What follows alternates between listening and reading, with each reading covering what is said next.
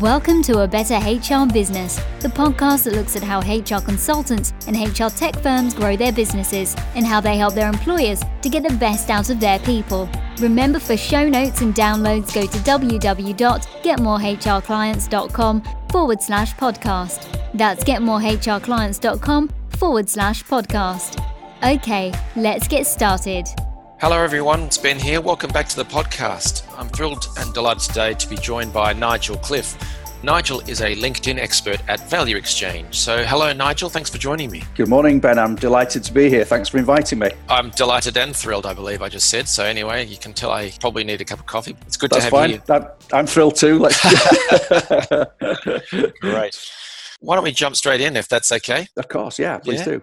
All right, so can you just give us a little bit about your background and how you got to this point with your business? So who do you help and how do you do it? Sure, thanks for asking. Who do I help? I guess it's mainly corporate organisations that I do LinkedIn training for, but I also do work for professional service firms, institutes, educational establishments, universities in the UK in particular, charities, and even the UK central government on occasion. So quite a wide portfolio of clients that I serve.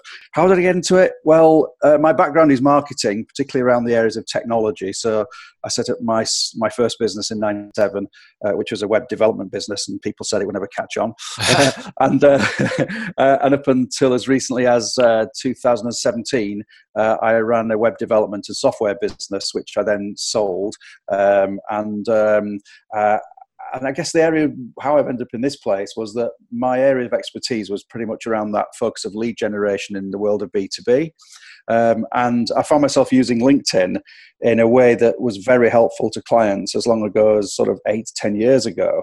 And I guess this thing sort of crept up on me in the sense that when I was having the results I was having, clients were asking me if I could come and sort of train other people on the back of the success we'd had. Great. And in the beginning, that was like, well, this is different. But one thing led to another. I eventually set it up as a separate brand, and now work exclusively on training and consulting. And I have to say, I absolutely love it. I don't want to generalize here, Nigel, but in my experience, web developers typically don't go on to become corporate trainers. So this is a bold new step for you. Yeah, it kind of was. I've kind of always been a little bit out there in terms of enjoying presenting and being on the stage. So that wasn't difficult for me and remains something I really enjoy. But yeah, it was an unusual step, but it was really this focus of lead generation, and finding that other people, through my lens, just seemed not to be using LinkedIn in a manner which was appropriate for that lead generation piece, building relationships. And it was kind of an interesting step, and I enjoyed it so much I decided to effectively offload the other interests that I have and concentrate on this since about 2013. That's great.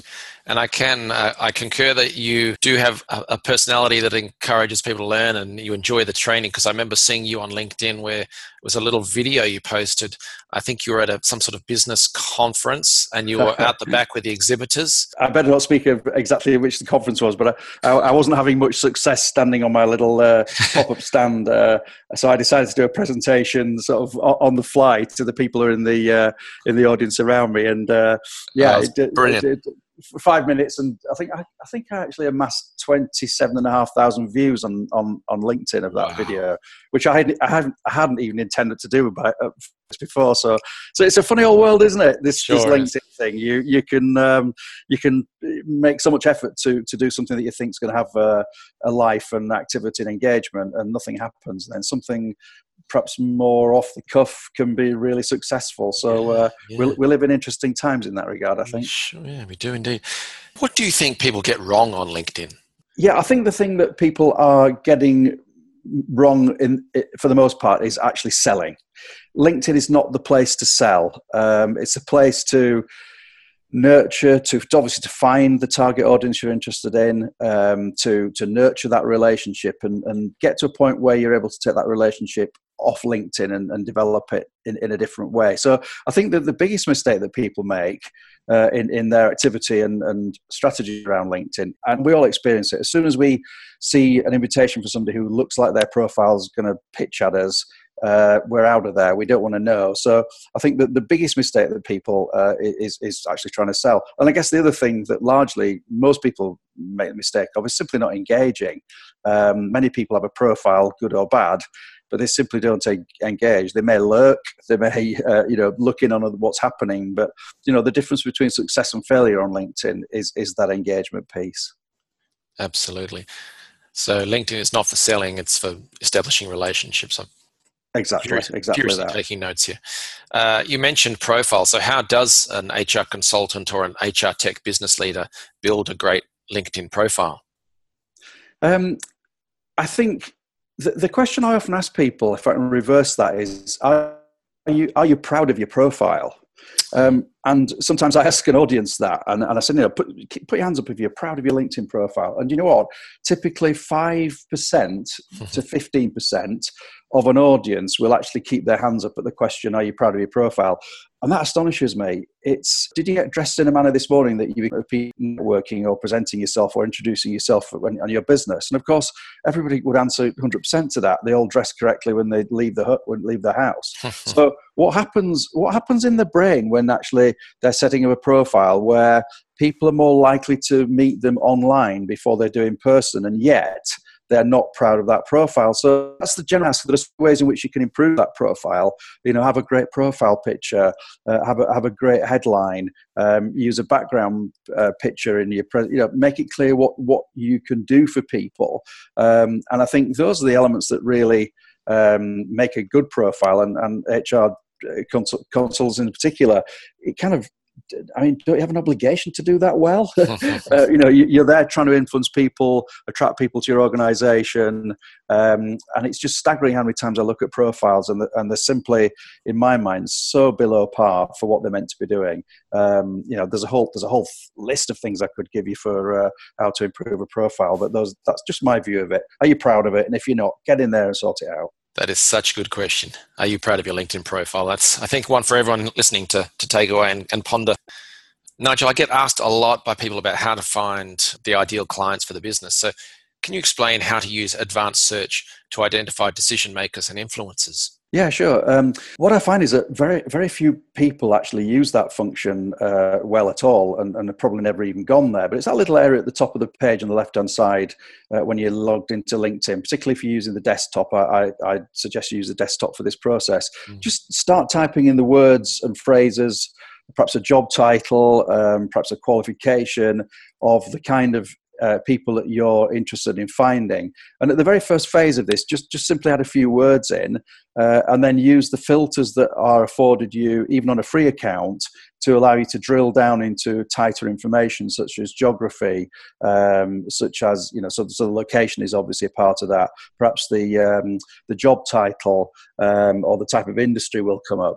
And whilst some of the Boolean operators are effective in that area of search, some are not. So one little tip I happily give you guys is actually, why not search for LinkedIn content through the lens of Google? Now, let me explain how this works. So irrespective of the LinkedIn account that we have, be it basic, premium, or sales navigator, pretty much everyone has access to a search engine such as Google, for example. And you can actually search through Google for things on LinkedIn. So let me give you this. Obviously a little bit awkward to give in a podcast, but let me read out the URL that you might type into a Google browser. It would be site, SITE, with a space, then linkedin.com/IN. And then your listeners, I'm sure, will understand the Google operator "and" in caps. And then just add the word after that you're interested in. So what we'd see in the search bar would be site:/linkedin.com/in. And, for example, marketing director and electronics industry or pharmaceuticals or London. So we can be really creative with the use of our additional words when we're using it in the Google format, using the Boolean operators. So we can really drill down to quite sensitive, useful information. And I'll just give you a little further tip. Sometimes we're trying to find people who are difficult to find. And what I try and look for is a category or a feature of the vocabulary that a certain type of person might use in their job role, Acronyms are a good one here, or a particular qualification. And then we can reverse engineer the search to find people who also have that information in their profile by reverse engineering some particular vocabulary that it relates to people who have those skills or qualifications or who work in the industry sector, etc. So yes, LinkedIn's advanced search bar is powerful, but I often, in fact almost always, mix that with a strategy to use Google Boolean search operators at the same time, and it does allow me to drill down some really, really interesting and often information which you wouldn't have found necessarily in any other way. That is brilliant. Nigel, can I get that link off you and I'll put that into the show notes so that people can refer to it later? Of course, absolutely. No problem at all. Thank you. That's really good. What's your advice on how to make connections and manage invitations? You mentioned earlier that LinkedIn is not for selling. It's more around the engagement, the relationship building. Some people will have profiles that quite clearly they're offering a service to that business or to that employer, let's say. How should people manage the connections and invitations side of things? Okay, let's deal with the reaching out to connect with somebody first. If I really want to add a connection to my trusted network, as I call it, then I believe it deserves the respect of sending them a personalised message. I never just click the connect button and leave it at that. I figure I'm going to have a lot more success in my connection rate, shall we say, if I simply send a personalized message explaining to a person why I'd like to connect with them.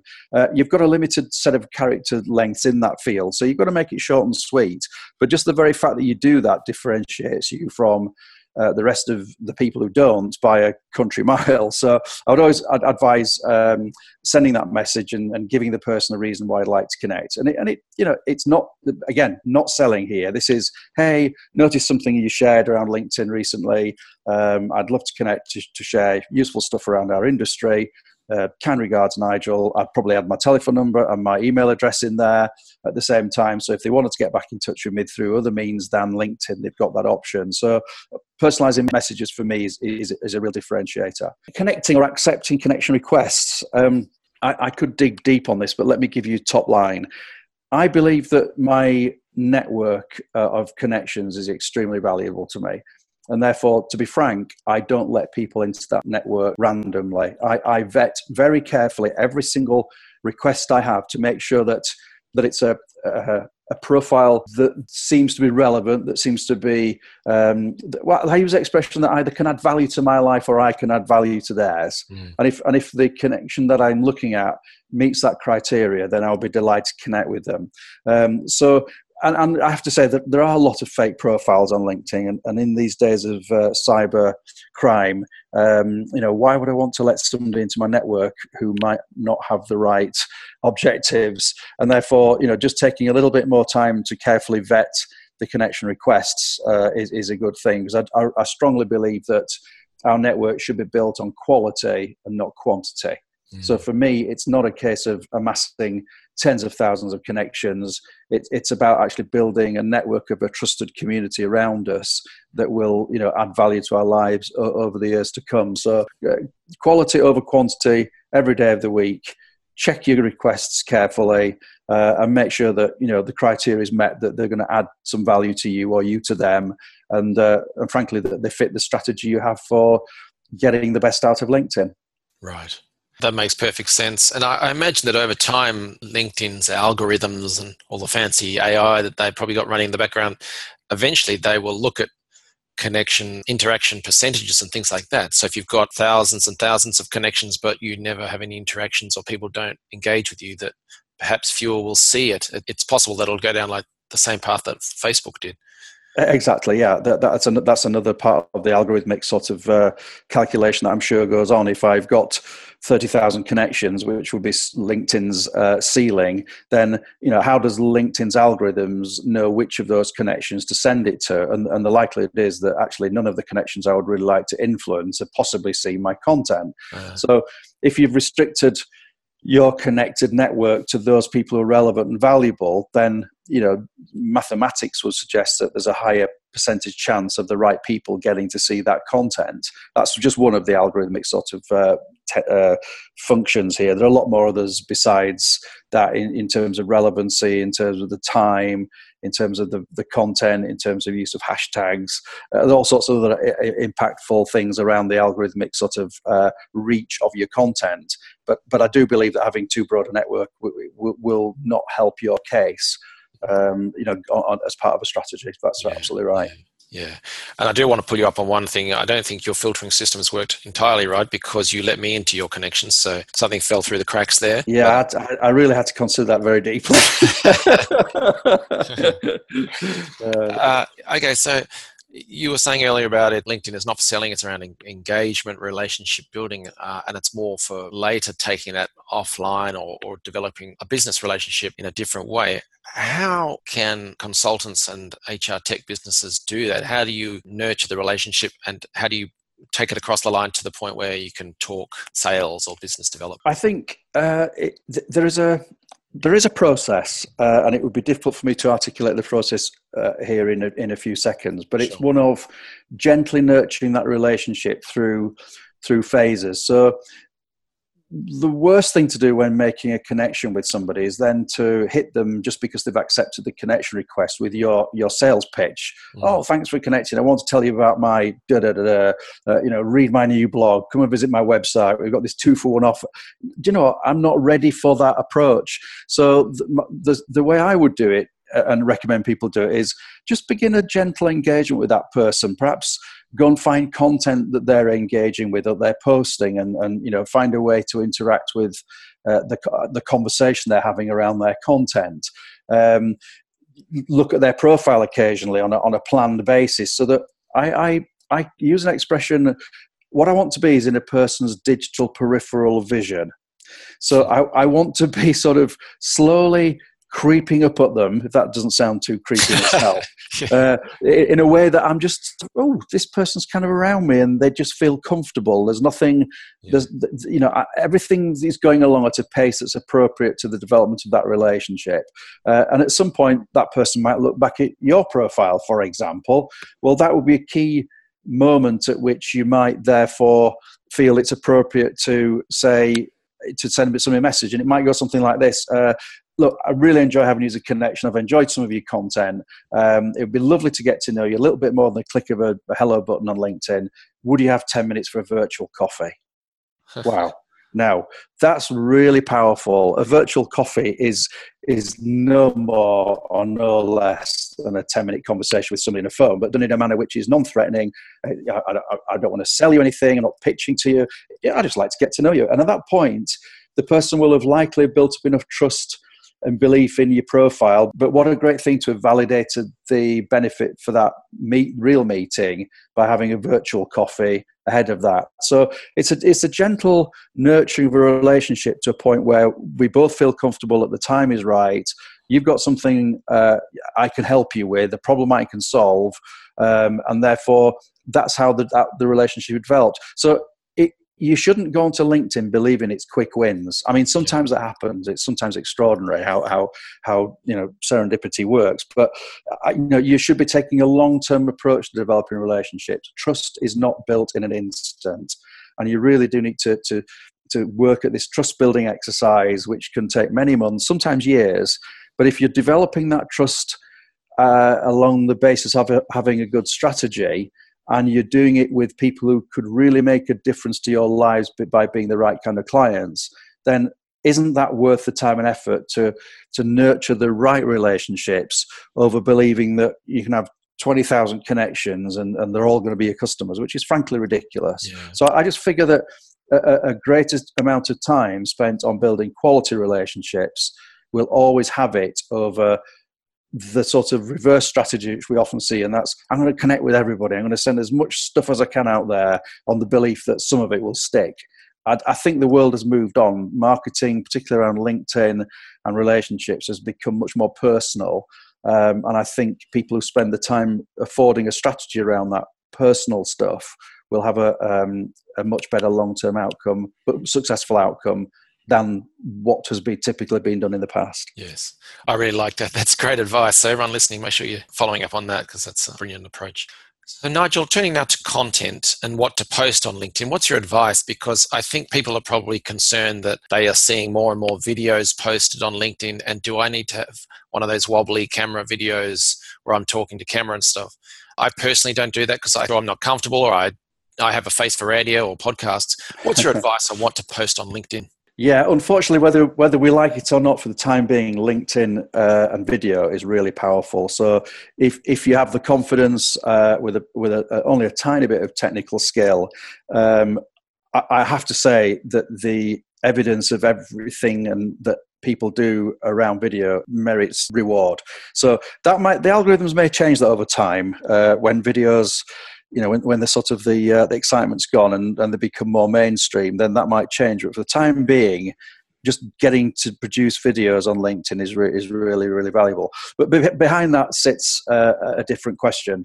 What should we post on LinkedIn? Well, we really just need to post on LinkedIn content that's going to add value or is going to provide something of an answer to the questions or challenges that people face. So you may think it's easy for me as a LinkedIn sort of trainer and consultant to constantly come up with new things that are going to add value. Because if you're learning about LinkedIn, I've got an audience there. And if I share something on LinkedIn that people don't know, I've got an instant audience for it. But actually, that's true of any business, because that you have clients in whatever you do that are out there looking for solutions to problems.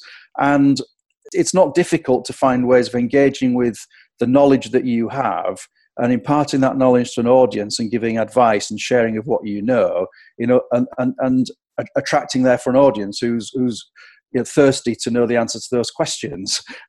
So I haven't found a niche of industry or commerce or education yet that cannot take that approach to finding a way to add value to their audience by sharing knowledge and useful advice.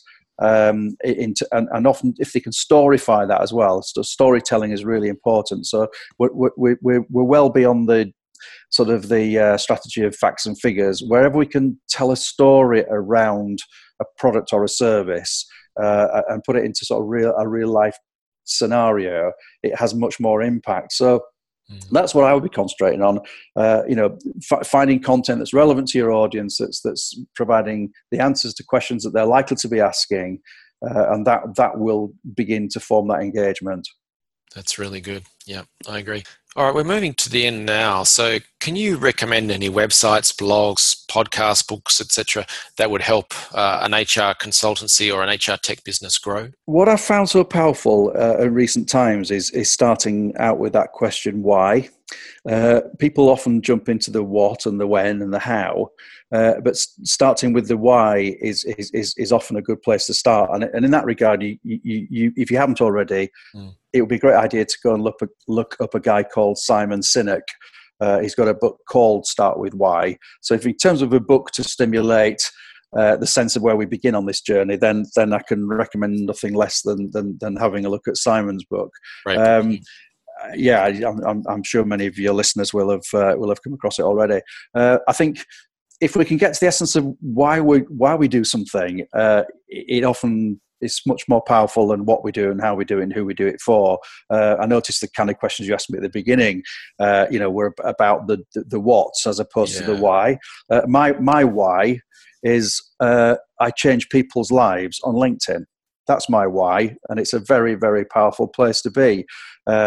People can have incredible career changes. They can take their client pipeline portfolio to something they've never reached before. I can put somebody into the world of charitable mental health, into a place where they're attracting audiences that they would have only dreamed of. So, and in that regard, across a variety of industries and sectors, my why is, well, I can change people's lives as a consequence of what I do. It's a long answer to the question, I know there, Ben, but the point is, if you can get the why across, it often actually is bigger than the rest of all those other questions. So Simon's a good place to start with that. Yeah, I love that. And I imagine that a lot of HR consultants, L&D consultants, etc., or HR tech businesses sometimes can get a bit fixated on what the end service or product does. So it's an employee engagement tool, or it's reward and benefits modeling or whatever. But after that, or behind all of that, there's an ultimate purpose, a why, and it's to create happier employees, or a place where everything is just humming and absolutely, it's engagement hits the roof. I think the next level of this on, and we begin to see signs of it, are it's particularly for new generations of employees coming out of university. It's increasingly more about culture and ethical values than it is necessarily about the paycheck. I think we're all noticing an increased attention to things like the climate and the environment. So I think to be more sensitive around those issues, is becoming much higher on the agenda for many people. Yeah, definitely. That's great. All right, you've shared so much amazing information with us today, and I'm really appreciative of that. So thank you very much. What if people want to learn more about you and your services and potentially work with you? What should they do next? It's kind of you to ask. My website really delivers all that you might need to know, and that's linkedintraining.co.uk. And at the very worst, you could just type Nigel Cliffe into Google and see what you find. So hopefully you'll see me all over there. Obviously, I'm all over LinkedIn like a rash, as you might imagine. And LinkedIn Training is where you can find out a great deal more about me. And thanks again for asking. Right. Thanks a lot, Nigel. Bye for now. Thanks for joining us today on A Better HR Business, the podcast that explores the world of HR consulting and HR tech businesses. For show notes and downloads, go to www.getmorehrclients.com/podcast. That's getmorehrclients.com/podcast. Remember to subscribe and share the show with any friends who are busy growing a HR business. Thanks, and see you next time.